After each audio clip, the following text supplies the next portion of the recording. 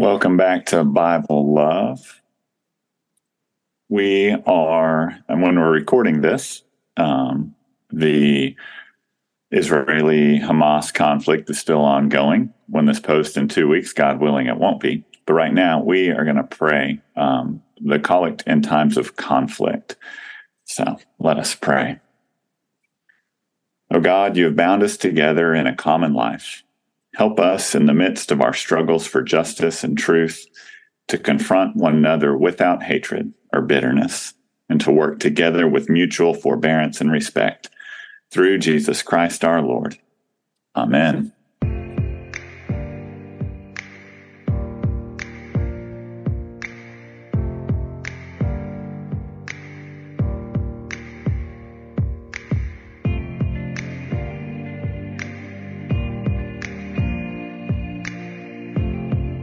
Well, hey, Alan. Hey. Today we're talking about Isaiah 28 through 39.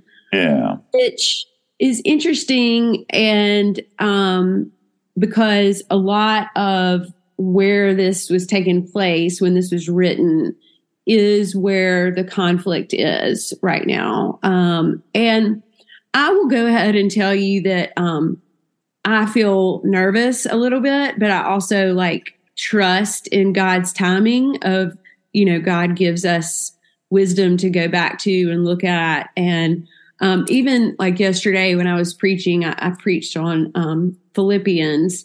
I think there are a lot of things that divide us, right? And I think what Paul was saying to the Philippians is, remember to rejoice in the Lord always, even in these times of scariness and conflict. And so I want to go ahead and apologize, before we get even started, if I say something wrong or whatever. I'm learning too in all of this, but I do think it's interesting that this part of Isaiah is exactly like the area that Jerusalem that is in conflict right now. So that's just always interesting how God kind of does that, right? I mean, yeah, right. Yesterday the gospel was about the wedding banquet and the guy who didn't have the right clothes, and that's a weird gospel. So I doubt many people preached on it. Gavin preached yesterday, and he talked about virtue, right? Because Paul in the letter to the Philippians talks about whatever is pure, holy, true, good, whatever is virtuous, think on these things, and the God of peace will be with you. And so the angle he went is when we seek out virtue, when we try to live a virtuous life, we don't just do it for our own sake. We don't just do it because we're nice people. We do it because we believe God's peace will dwell in and with us. And what more could we ask in situations in which the world feels like it's on fire? Than God's peace, right? There's only so much we can do as nice people. We can't nice our way out of these problems. We need God's peace. And the prayer. I mean, people ask me, I don't know if your parishioners have been approaching you, but a lot of mine have. And they're I have this hatred in my heart because people are dying, and what do I do? And, sort of my go-to, and this is what I believe too, is there is evil in the world. This is Satan. This is the devil, and that evil is there. And we may feel nervous. We may feel uncomfortable. We may feel all those things, but all we really can do is trust in God and pray, for that peace, for that justice. So just to back up just a little bit, we spoke with Shanta last week, and we talked a lot about the first part of Isaiah, which really I felt like we kind of concentrated on the calling story, which I believe both you and I had in our ordination. That was one of the scriptures we used in our ordination vows, being called into something, being called into ministry, being called into profession, God calling us. And then now that we move into this second part of Isaiah, there seems to be, so the calling has happened, that's all there. And then there seems to be now we're looking at this war, that could potentially be on us. So it starts in 28, sort of this warning to the northern kingdom of Israel. And then what's very interesting is if you, and then talks about Jerusalem a lot, but as you get in, there's this treaty with Egypt, which is also, Egypt is a place right now that they're trying to find solace. So it's so interesting that there's a lot of like comparison and all of the, it actually kind of brings me a little comfort. I don't know if that makes sense to people, but one thing that I've been thinking about is we have been through so many of these things before, and God was there with us in all of those things. That doesn't mean that the killings and the murders and the hospitals not working and running out of food and power are not like terrible things, but there is this sense of we have been through this. This is not new. It may have been thousands of years ago, but don't you always think about that? Like we've gone through even COVID or the swine flu or fires and damages, like all of that's in the Bible. I mean, not the swine flu, but flu is in it's, you know what I mean? Like, medical issues, trauma, all of these things are in the Bible at some point or another. Yeah. And right. Like we're just two priests who maybe know a little bit about the Bible. We're not going to comment on geopolitical issues. Maybe you are.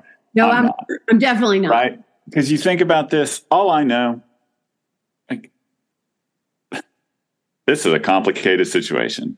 And people I follow on Instagram who are health influencers or like they're sharing their thoughts and they're taking, I'm like, please just tell me about like workout suggestions. Don't try to explain to me. Like you don't actually have to say something. So all I'm going to say as a clergy person is like, God is with these people. And this has been going on a lot longer than like since Israel was founded as a political nation 75 years ago, right? There's evil on both sides. There's good on both sides. And the war in this particular part of the world, the war over these particular peoples and places and all of this, it's been going along since Isaiah. And that's God here is saying, woe to these people way back then. This is not a new thing. And it's not something that we can solve by just trying to take a side on Instagram. I totally agree with you. And I'm so glad you talked about that.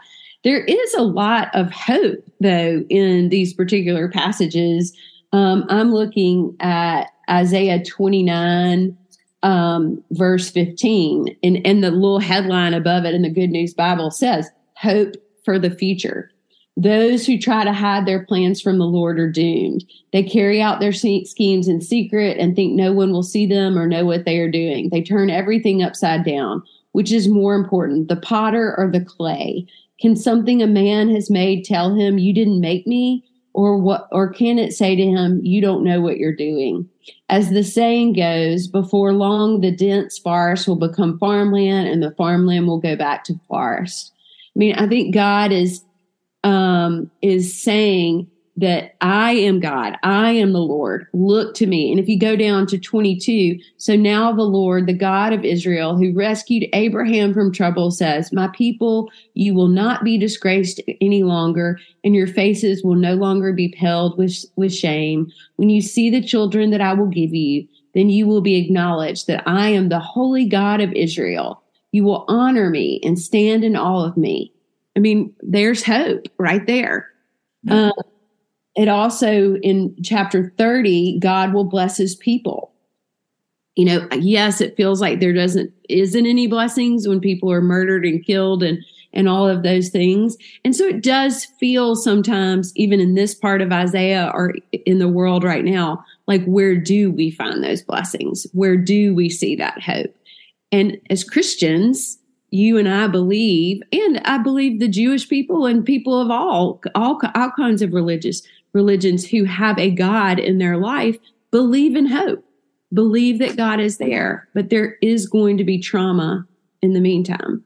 You know, there is going to be murder. There is going to be famine. There is going to be hurt. We are never promised a time where that won't happen. Yeah. I mean, you think about, right, even at this point, the people of God, the Jewish people, they'd been through Exodus and plague and famine and enslavement and all of that. They're looking for the promised land. They find it. Here come the Assyrians. And that's where we are right now. Like, they're being ransacked, right? So they like, oh, we found it. We have peace. And now there's more war, right? And even in the midst of this, you get to 30 and it's like 1,000 shall flee. But then it says 30, verse 18, therefore the Lord waits to be gracious to you. He will rise up to show mercy to you. For the Lord is a God of justice. Blessed are all those who wait for him. Truly, O people in Zion, inhabitants of Jerusalem, you shall weep no more. And here's, right, people back then, people today, we're looking for that political answer. We're looking for that answer here today, right? Like, we want an answer for why there's a shooting at the freaking State Fair of Texas, right? You're going to go have a corny dog and see Big Tex, but now you got to worry that someone's going to shoot you. We want answers today. God sometimes provides that, but I also see God saying the promise is that we will find a place where he will wipe away every tear. Absolutely. Where there will be no sorrow or mourning, but life everlasting. That doesn't always happen on this side of heaven, though. That's right. That's so true. And I think about this even like on a smaller scale, like, parishioners or friends that we have that are battling hard things. And I hate that for them. And I want that to be different. And I pray for them. But if they do go to heaven, I feel secure in that because I know that that pain will not be there, that suffering will not be there. I don't want that to happen before it's supposed to happen, but sometimes it does. And we have to be strong and prepared and looking into that with a faithful heart, and I think even in Isaiah, before Jesus even was a thought, that's what God was telling them, is, so what you were reading a minute ago, my version says, happy are those who put their trust in the Lord. I mean, I think that just says it right there. Happy are those who put their trust in the Lord. But it's us as people who separate ourselves from the Lord, right? Because it's so easy to do. We're humans. We're fallible. We're sad. A circumstance hits us, or we're watching the news and we're, just overwhelmed. It's putting that trust in the Lord. And it's something that I think we have to make an effort to do every day, 30 times a day. It's not like we can just wake up and be like, okay, I'm putting my trust in the Lord today. And then 30 minutes later, something bad happens and we have to remind ourselves, okay, I put my trust in the Lord today. 30 minutes later, I'm constantly doing that all day long. I don't know how you feel about that, but, and it doesn't mean that I suppress the emotions that I feel, because I know God wants me to express those things. But I do have to try to come back to that. I am okay because I have the Lord, whatever the outcome is, whatever it is. Yeah. And that's, prayer works, miracles happen. I firmly believe all of that. I've seen it. I've also seen it not happen. Right. Mm-hmm. But I trust that this is not the end. I trust that this is not all there is. Because that would be a really crappy way to live. And so yes, I want peace in Jerusalem. Yes, I want, an end to violence in the world. Hopefully that happens. But if not, this is not all there is. And you see that in here, right? 28 through 34, it's a bunch of woe oracles, There's some hope in there. And it's like, woe to you, you've, forgotten everything. But then you get if we skip to 35, right, this is, my Bible talks about it as the prophetic oracle of salvation concerning the return of the redeemed to Zion. So this is the exile, right? Dr. Tony talked about the exile part of when the Assyrians took over, is people were separated from their homeland, which is kind of central to the conflict in the Middle East right now. And there's the hope of the return. And so in here, just this language, number one, it's just beautiful poetic language. We've talked about that in the last several books of the Bible, Song of Solomon, Proverbs, just how poetry can kind of do something to your heart. So you hear this, a people who are yearning for home, a people who are yearning for peace. Then you read things like the wilderness and the dry land shall be glad. The desert shall rejoice and blossom. The glory of Lebanon shall be given it, the majesty of Carmel and Sharon. They shall see the glory of the Lord, the majesty of God. Strengthen the weak hands, make firm the feeble knees. It goes on. It talks about, things springing forth in the desert. So you have these people who are in the desert and they feel like they're in the desert, but there's this hope that something new is going to spring forth in that. These people who are weak, there's hope that something strong will come and help. I think, as I'm so glad you pointed this out, I think as we are in the podcast today, I would just like to read Isaiah 35 because I think it is exactly what everybody needs to hear. And so for me, in this, it says the road of holiness. So I'm just going to read the entire chapter. It's not long. The desert will rejoice and flowers will bloom in the wastelands. The desert will sing and shout for joy. It will be as beautiful as the Lebanon mountains and as fertile as the fields of Carmel and Sharon. Everyone will see the Lord's splendor, see his greatness and power. Give strength to hands that are tired and to knees that tremble with weakness. Tell everyone who is discouraged, be strong and don't be afraid. God is coming to your rescue, coming to punish your enemies. The blind will be able to see and the deaf will hear. The lame will leap and dance, and those who cannot speak will shout for joy. Streams of water will flow through the desert. The burning sand will become a lake, and dry lands will be filled with springs. Where jackals used to live, marsh grass and reeds will grow. There will be a highway there called the Road of Holiness. No sinner will ever travel that road. No fools will mislead those who follow it. No lions will be there. No fierce animals will pass that way. Those whom the Lord has rescued will travel home by that road. They will reach Jerusalem with gladness, singing and shouting for joy. They will be happy forever, forever free from sorrow and grief. If you're having a bad day, y'all, if you're worried about the news, if you're worried about the people of your life, of this world, pick up the Bible and read Isaiah 35. Because to me, that is what heaven looks like. It really does. And I might read it 75 times today. It's just so beautiful. And it fills my heart. And it's the gladness I needed today. So thank you for providing that. Yeah, and that language in there, I hear Jesus in there, right? And verse 5, the eyes of the blind shall be opened, the ears of the deaf unstopped. Jesus literally did those things, right? Water shall break forth in the wilderness, right? Like this, people heard this and they still waited.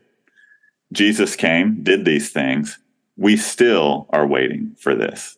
Right. This isn't a magic fix and all goes away, but we have the hope that someday, somehow, some way, salvation comes, whatever it looks like. Yeah. It just I literally just had a moment of peace when I read that. Just this, I almost feel tearful, just peace. Thank you, God, for these words today. And so, listeners, get out your Bible and read this today and read it every day because it for me, it was like a physical response, that I think I needed. Yeah. And that's Philippians yesterday. It may probably what you say at the close of every service. It's what I say at the close of every service. Peace, which surpasses all human understanding. Guard your hearts and your minds in Christ Jesus. That's our hope. I think that we can get so caught up in sitting down and watching the news at 5:30 every day and reading Instagram. And although Sharon says so, is amazing. If you really want to understand what's going on, she explains it in layman terms. But, we can just get so caught up in that. And I think that's where our fear really comes from a lot of the time. And it may be experiences. I'm not discarding experiences, but I know for me, a lot of my fear comes from the what if. And I think that if we can, instead of, and I'm not saying the news is not important. I'm not saying that social media is not important. I'm not saying that. But I think when we get caught up with those fears, if we could sit down and read this, it might totally change how we feel and how we're processing our emotions instead of a bunch of noise that is just people, right? This is God. This is God. I think I need to hear from God a little bit more than I need to hear from all those other things that enter my mind. What about you? Yeah, I think so. I mean, it's a way to temper the noise. I mean, that's the perfect way. Like, we're bombarded with social media and 24-hour news and all of that, that just to take a step back, realize the world's been here before. The people of God have been here before. And God's still with us, and God's going to see us through. Absolutely. Absolutely. I feel like that's the right way to end this today, Alan. Really encouraging Isaiah 35, really encouraging that God is with us. We know your hearts are troubled. Our hearts are troubled. We know that there is unrest, and all we want is peace. But maybe the next time you feel the need to get in some crazy argument about Palestinians and Israelites and who is right and blah, blah, blah, maybe just pick up this. Maybe that's the way to go. So, listeners, as always, we love you, but most importantly, God does.